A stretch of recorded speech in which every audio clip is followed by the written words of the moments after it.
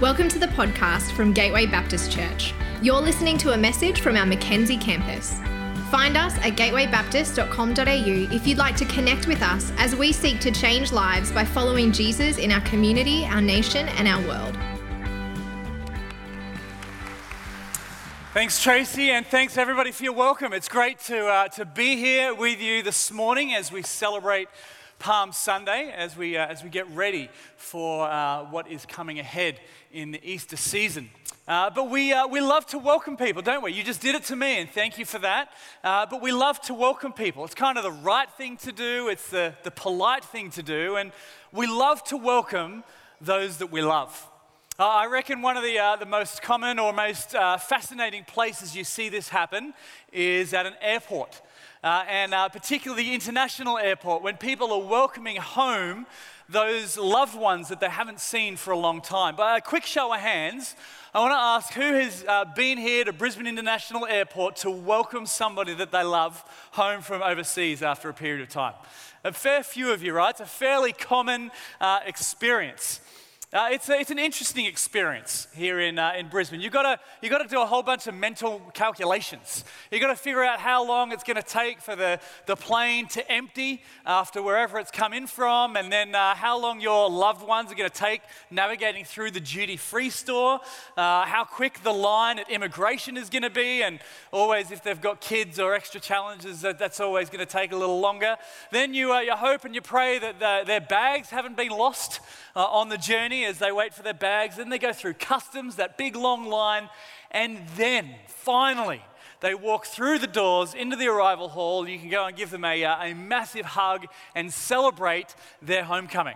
Now, I'm sure many of us have had that experience, but it's quite a fascinating experience. It's a great people-watching experience. Sometimes you go along, and last time I was there were people with flowers ready to give to their loved ones. There were people still in their pajamas. Somehow they thought that was socially acceptable to turn up and welcome their family home in pajamas. And sometimes they've got signs. You know, I heard this story last year of a young adult couple. One was living in Brisbane and one was in Melbourne. And whenever they went to visit one another, the one who was welcoming would have a sign designed to embarrass their partner who had just arrived from out of town. And the story sort of shared that they had a few signs. One of them was, welcome back, I hope your colonoscopy went well. Another sign was, welcome back, it's great to have you out of jail. And there are a few other ones that are probably a little bit too inappropriate for me to share. But the last time that I was at the arrivals hall, it was a special occasion to welcome someone home, or some people home. You know, last time we were there, my whole family would come together to welcome home my parents-in-law, my kids' grandparents from one of their trips to Africa. And it was a special time for us all because it was the first time in 2 whole years that we were going to come together, that we would be in the same place at the same time. And so I, along with my wife, Lauren, and our 3 kids, we went off to the airport, and we were joined there by Lauren's sister, Andy, her husband, Joel, and their kids. And we waited with eager anticipation for Neil and Gwen to come through the arrival hall. And the kids were off the chain.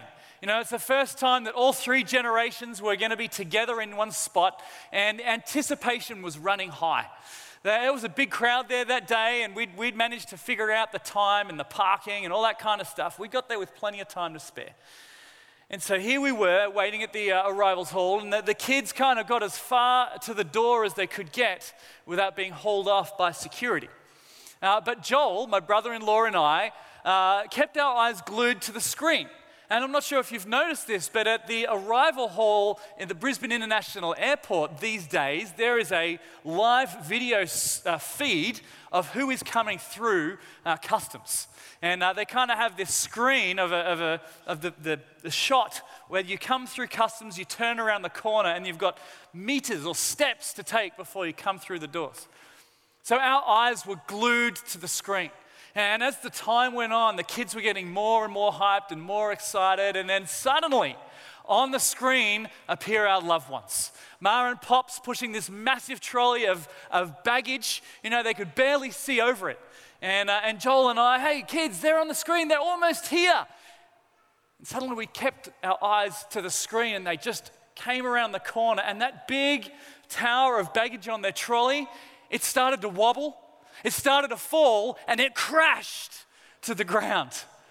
And there they suffered the embarrassment of, in front of the whole airport arrival hall, on a live video screen, of picking up all of these bags and piling them back onto the trolley. Fortunately, the bags hadn't spilled open with all of the underpants and all that kind of stuff flying everywhere. But we burst into laughter. It was hilarious. We all started carrying on, and then they kind of sheepishly and awkwardly finally came through the doors. And I don't even think we kind of even hugged them because we were too busy laughing. But it was such a great welcome to all be in the same place after a couple of years apart. You know, we love to welcome those that we love. We love to welcome those that we love. We see it here each Sunday. Each Sunday, friends welcome each other with a smile or a handshake or a hug. Maybe you experience it at home. When you come home after a long day, your kids run out to greet you. Or your wife welcomes you with a big hug and a kiss. We love to welcome those that we love. This morning, we're going to look at the welcome Jesus received as he entered Jerusalem on that first Palm Sunday 2,000 years ago. As Dave the donkey showed us earlier, Jesus was given an incredible welcome. There was a lot of love in that crowd for Jesus. These days, we recognize Palm Sunday as the start of the Holy Week leading up to Easter. Yet when Jesus entered Jerusalem that first time, 1,500 odd years ago, 2,000 years ago, I should say, it was actually the beginning of the Passover festival. It was a very significant time of year, but no one other than Jesus really had any idea about how significant it would truly be. If you've been at all here to church at Gateway over this term, you would know that we have spent a fair bit of time journeying through the book of Exodus, exploring how God brought salvation to his people, freeing them from slavery in Egypt and taking them on a journey towards the promised land. And one of the most significant events of that whole story was the Passover. The night when God brought calamity on the nation of Egypt, and the angel of death swept through and killed every firstborn of the Egyptian families. But because they had followed God's directions and his commandments, the Israelites were saved, were protected from God's wrath. That night, Pharaoh finally decided to let his people go, to let the Egyptians go. And to let the Israelites go. What am I on about? And they were protected because they had painted over their doorposts the blood of a sacrificed animal. And so they fled. And every year since, the Passover was a national celebration. God's people celebrated the Passover annually, remembering what God had done and bring them out of slavery and into freedom. And over the following 1,500 years, from that point through to Jesus' time, the nation of Israel had an incredible history. The nation of Israel rose and then it fell. It was split, it was scattered, and it was brought back again. There were seasons of devotion to God and seasons of rebellion from God. And over the years, Jerusalem, the spiritual capital of God's people and the home of the temple that was so central to their faith, this temple or this city had been besieged, attacked, destroyed, and rebuilt. And now it was under Roman authority. The Roman Empire had brought down the Greek Empire, which had brought down the Persian Empire before them, which had brought down the Babylonian Empire before them. But through it all, God's people continued to celebrate the Passover every year, remembering God's saving act, what he had done for them in Egypt. And it was a major festival. The Passover festival was one of the busiest weeks in the Jewish calendar, especially for the city of Jerusalem. See, in Jesus' time, every Jewish male who lived within a 20-mile radius of the city was obliged to return to the capital for the week-long festival. And many others poured into the city to celebrate Passover as well. Particularly since King Herod had completely overhauled and rebuilt and refurbished the temple to be a magnificent structure on the Temple Mount. Historians suggest that Jerusalem's population actually tripled when the Passover festival came to town. But it was still a turbulent time, with the Jews from across the known world returning to their spiritual home. The atmosphere had a nationalistic fervor to it. And while the occupying Roman authorities permitted the Jews to come and worship God, they would have been very quick to crack down on and stamp out anything that they perceived was a threat to their rule and to their emperor. And of course, the Jewish religious rulers had a vested interest in keeping their Roman authorities happy so that they could keep their positions of prestige and power. And so it was into this societal and political and religious hotbed that Jesus entered. After 3 years of incredible ministry, a growing following, and a self-assurance of the purpose and the next steps that God had for him, he prepared to join the other Jewish pilgrims in Jerusalem for the Passover. And we're going to read this morning John's account of Jesus' entry into Jerusalem. And if you've got your Bibles with you this morning, I encourage you to pull them out and turn to John chapter 12. And this episode is so important to the gospel story that each of the 4 gospels have the Palm Sunday triumphal entry into Jerusalem. But we're going to read it from John this morning, chapter 12, beginning at verse 12.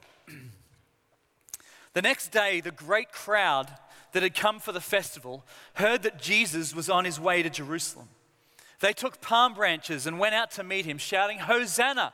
Blessed is he who comes in the name of the Lord. Blessed is the King of Israel." Jesus found a young donkey and sat on it. As it is written, "Do not be afraid, daughter Zion. See, your king is coming, seated on a donkey's colt." At first, his disciples did not understand all this. Only after Jesus was glorified did they realize that these things had been written about him and that these things had been done to him. Now the crowd that was with him when he called Lazarus from the tomb and raised him from the dead continued to spread the word. Many people, because they had heard that he had performed this sign, went out to meet him. Just to imagine this scene with me for a moment. This welcome is better than any welcome that any of us would have received at any airport. Now, this scene as Jesus returns to the spiritual home of the Jewish people. Just imagine it for a moment. Now, thousands upon thousands of people are walking towards the city of Jerusalem. They're looking up to the mountain, or the city that's on the mountain, and the imposing temple that's part of that. And there is a great excitement amongst all of those who are on that journey. Have you heard about that guy from Nazareth? I heard he raised someone from the dead. Do you think he's going to be here? The crowds are buzzing, and as they're walking in, suddenly the news ripples across that Jesus is on his way. He's just down the road. He's coming in on a donkey.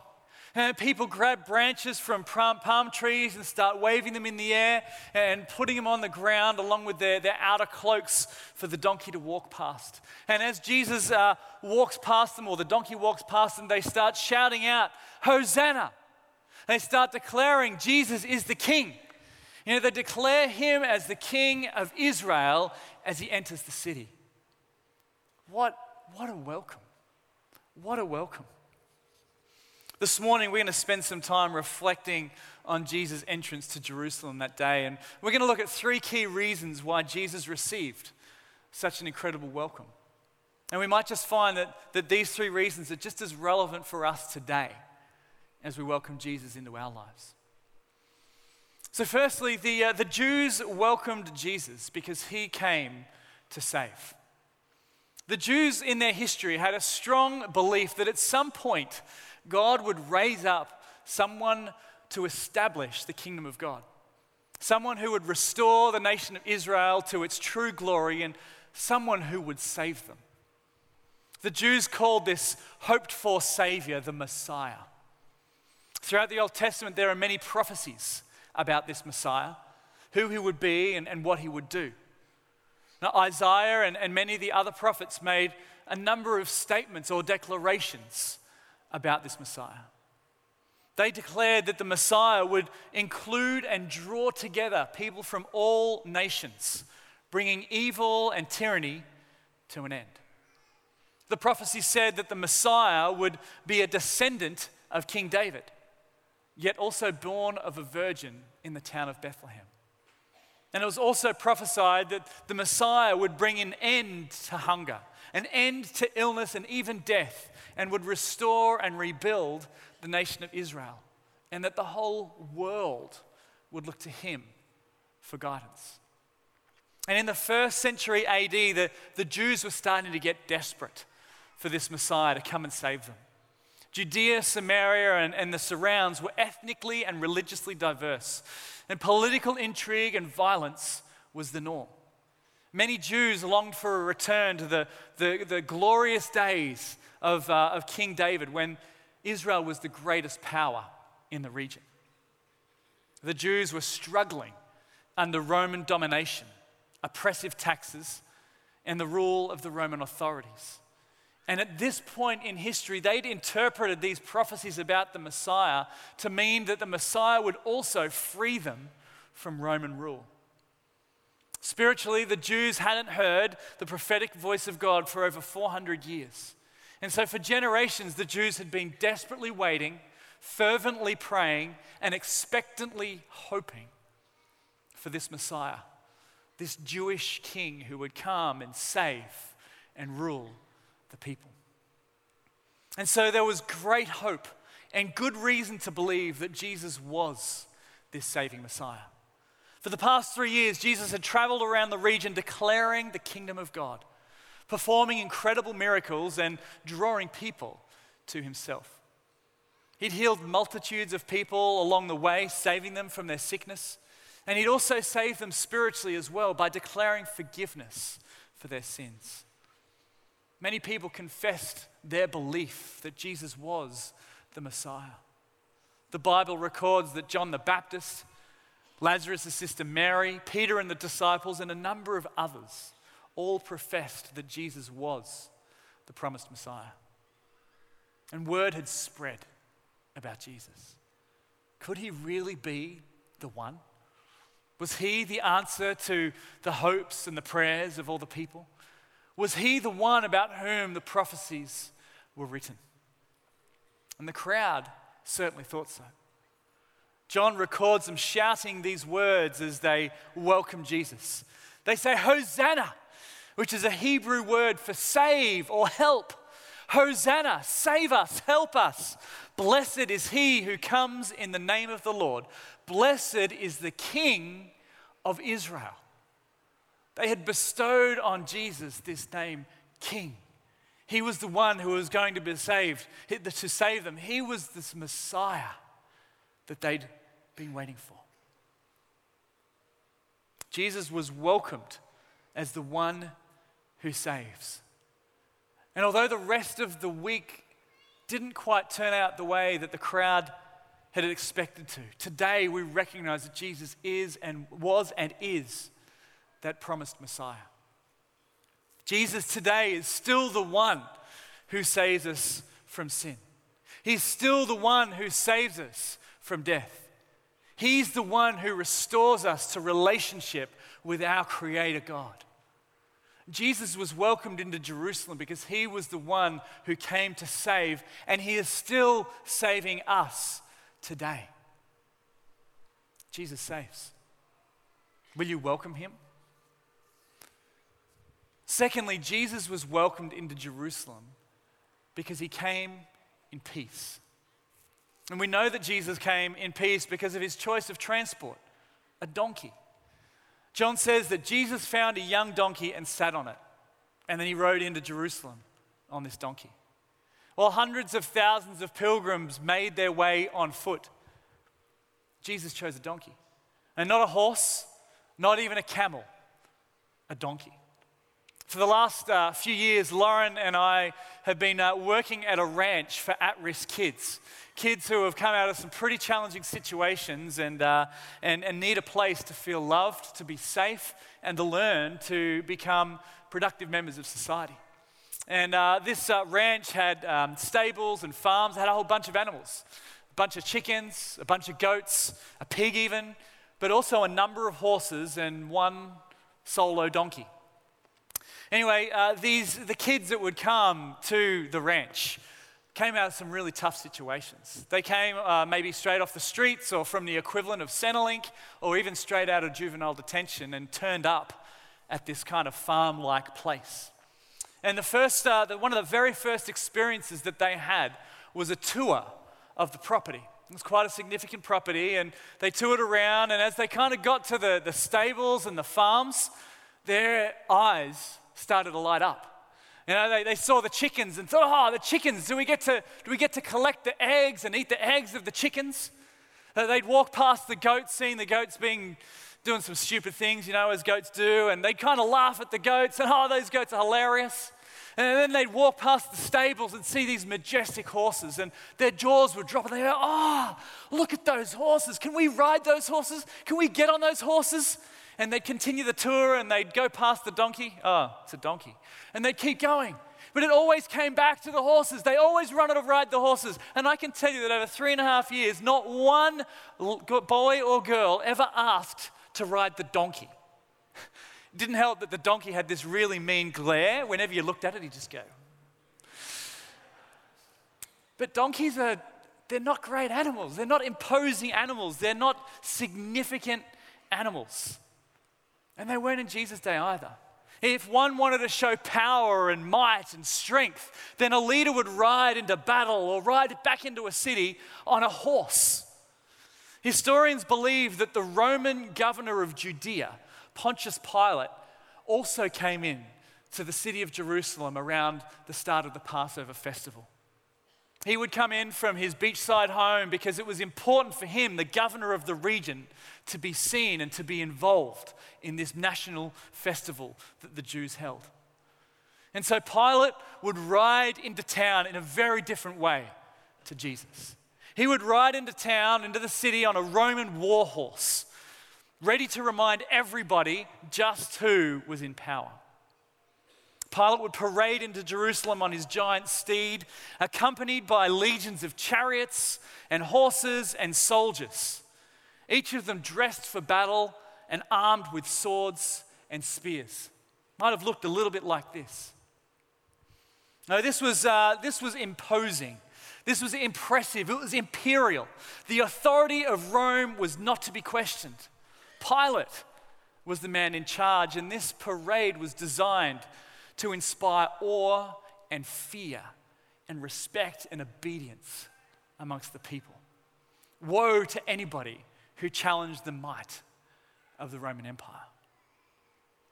Just compare that for a minute to the image of Jesus riding into town on this slow, plodding, probably disobedient donkey. It's hardly a show of strength or of power or of might. In fact, it's a show of humility, of peace. In the ancient Middle Eastern world, leaders galloped on horses as they rode off to battle. But sometimes they would come back to the city on a donkey to signify that peace had come. And so Jesus entered into the city of Jerusalem on this lowly donkey to signify that he was bringing peace. And his peaceful entry into Jerusalem was actually another prophecy that was foretold of by the prophet Zechariah. Zechariah was one of these prophets who made certain prophecies about this Messiah figure. He prophesied that Messiah would come to rescue God's people. And he said that would happen in a somewhat unexpected way. Zechariah prophesied these words, speaking as God. He said, "Rejoice greatly, daughter Zion. Shout, daughter Jerusalem. See, your king comes to you, righteous and victorious, lowly or humbly, and riding on a donkey, on a colt, the foal of a donkey. I will take away the chariots from Ephraim," which is another name for Israel, "and the war horses from Jerusalem, and the battle bow will be broken. He will proclaim peace to the nations." And Jesus fulfilled this prophecy of arriving in Jerusalem humbly, peacefully, on the back of a donkey. He came to Jerusalem in peace. And the crowd did not yet know how the rest of the week would turn out, but right then and there they welcomed Jesus as he came in peace. And today, Jesus still comes to us in peace. He doesn't come to condemn. He doesn't come to instill fear into you. He's not going to even force himself into your life. He gently knocks at your door. He wants to offer you his peace, to fill you with his grace, and to bless you with his presence. Will you welcome him in? And lastly, in this triumphal entry to Jerusalem, we see that Jesus is welcomed because he came with victory. Everyone loves a winner. This hasn't changed in 2,000 years. We love to get behind winners. The footy season's hardly even a month old, and suddenly the conversations have turned from, "Oh, how about those Broncos?" to, "Gee, what about those Lions?" Up until yesterday, at least. And I know I'm certainly not a big horse racing fan, but it seemed like the whole nation stopped yesterday as Winx yet again won another race and finished her victorious career of 5 years without losing a horse race. Us Aussies love to get behind a winner. And the first century Jews did as well. See, Jesus had performed some pretty amazing miracles, including the incredible resurrection of Lazarus, probably just a few short weeks before the Passover festival. And word had spread that Jesus had done some amazing things. And so the people welcomed him into Jerusalem victoriously. John tells us that the crowd that was with him when he called Lazarus from the tomb and raised him from the dead, they continued to spread the word. Many people, because they had heard that he had performed this sign, went out to meet him. In verse 13 tells us that they took palm branches as they went out to meet him. And it's not every day that somebody comes into town and the story that precedes them is that they rose someone from the dead. That's a pretty incredible victory. And so the Jews kind of welcomed Jesus in as this victorious king. And they used palm branches to indicate and to declare this victory. In the other Gospels, they even lay the palm branches on the ground and allow Jesus' donkey to walk over the palm branches. And in this act, the people were declaring Jesus' victory because palms were synonymous with victory in that culture. Palm fronds were awarded to the victor in athletic contests. Palm fronds were used by Roman lawyers to decorate their doors if they had won a case in the Roman Forum. And there's even a set of Roman coinage that replaced the military trophy with a palm tree. So by bringing these palm fronds and adorning the street with palm branches, the crowd of people were declaring Jesus victorious as he entered Jerusalem. Jesus came with victory. And Jesus was welcomed with victory, but by the end of the week, the crowd's attitude would change. Stirred up by the religious rulers and betrayed by one of his closest friends, the scene changed completely. The crowd would go from cheering and praising Jesus' name to jeering and calling for his blood. As the Jewish, the religious leaders of the city influenced them, the crowd and its support deserted Jesus. As he was arrested, even his closest followers abandoned him. And as he hung on the cross, no doubt people thought that all was finished, all was lost. The religious leaders thought that they had won. The Roman authorities were happy that another threat to their existence or the threat to their rule was quashed.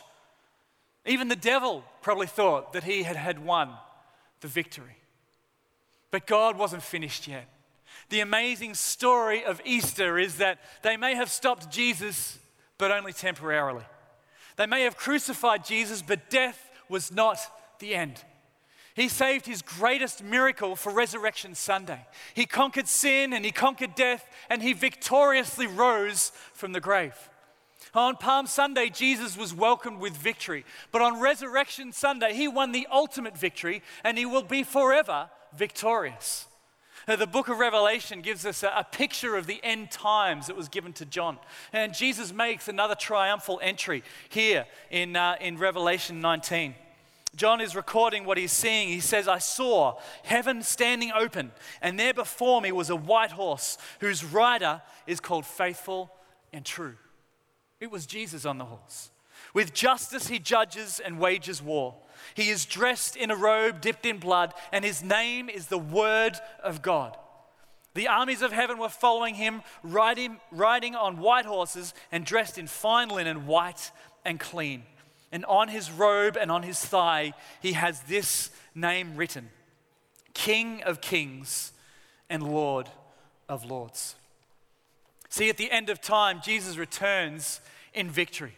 No longer on a donkey, but now on a white horse with the whole army of heaven behind him.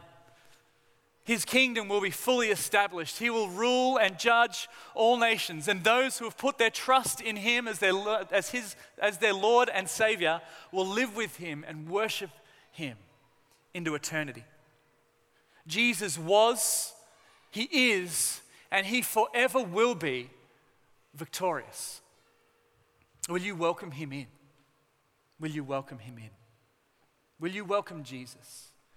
Will you welcome this saving Messiah, this Prince of Peace, this victorious King of Kings? As we begin this holy week that leads us to Easter, will you welcome him in to your life? I know for many of you here this morning, you've already made that decision to welcome Jesus into your life. And for those of you who are already following Jesus, I want to challenge you this morning as we head into Easter. How can you welcome Jesus into your week this week? How can you welcome him into the regular comings and goings that he leads you through as we get prepared to celebrate his incredible resurrection, his incredible victory? I want to encourage you this week, if you have already welcomed Jesus into your life, to this week, take the Bible. Pick one of the Gospels. The Easter story is a significant part of each of the 4 Gospels. And take a moment each day to read a chapter or 2 of the incredible story of Easter. I encourage you to start with Palm Sunday, even this afternoon or maybe tomorrow morning. But just carve some time out this week to welcome Jesus into your everyday. The story of Easter is an incredible story. There are probably parts you'll read this week that you forgot about or didn't even realize. It's just once again, God makes real his words and his story. I pray that this week God would show you something new, that you would grow a deeper faith and a stronger understanding of who Jesus is as you reflect on his words and you welcome him into your world. And there might be, I know there's a number of you here this morning who have not yet welcomed Jesus into your life. You haven't yet put your trust in him as your Lord and Savior. And this morning I want to give you the opportunity to make that decision. I want to give you a chance today to welcome Jesus into your life for the first time. Perhaps you're here this morning and you know that you need to be saved. You've become enslaved to sin. You can't escape that addiction. You can't get rid of that shame. You just can't seem to move on. Jesus wants to save you this morning. Or maybe you're in desperate need of peace. Life is full of turmoil and there doesn't seem to be anything or anywhere that's firm or solid to stand on this morning. Jesus wants to give you his peace this morning. Or perhaps you are just worn down and kind of beaten up. You're at a point of desperation and everything seems bleak. Well, Jesus invites you to share in his victory. He wants to walk alongside you and help you through whatever you are facing. In a moment, we're going to stand and worship God, and I'm going to give you the opportunity, if you want to make that decision to welcome Jesus into your life for the first time, to acknowledge and turn from your sin, to trust that he died for those very same sins and rose from the grave to save you, to give you peace and to give you a victory. I'm going to invite you to come down the front and come and stand with Tracy. Tracy was the one who led us through the dedications earlier. And she's just going to pray a short, simple prayer with you to help you make that decision to trust in Jesus, to welcome him into your life this morning. But before we do that, why don't we all jump on our feet, because we're going to worship like the crowds that welcomed Jesus into Jerusalem that first Palm Sunday 2,000 years ago. We're going to worship our God. As we do that, I'm just going to lead us in a prayer and then we're going to sing. Would you join with me? Father God, we thank you. We thank you so much for what Easter means. We thank you so much that you sent your son Jesus to live on this earth, to die on the cross in our place, to take on the penalty of our sins, and you rose him again from the grave. Father, thank you that we can trust in your son Jesus. And as we do that, as we make him Lord and Savior of our life, we are guaranteed of an eternal relationship with you. Lord, we thank you that Jesus saves us, that Jesus gives us peace, that Jesus gives us his victory. And God, this morning I pray as we head into Easter that you would help us to welcome you in. Would you speak to us this week through your word, through your spirit? Would you show us more and more of who you are, Jesus? In my name we pray. We hope you've been blessed by this message. If you've made a decision to follow Christ or would like us to pray for you, please go to gatewaybaptist.com.au and let us know.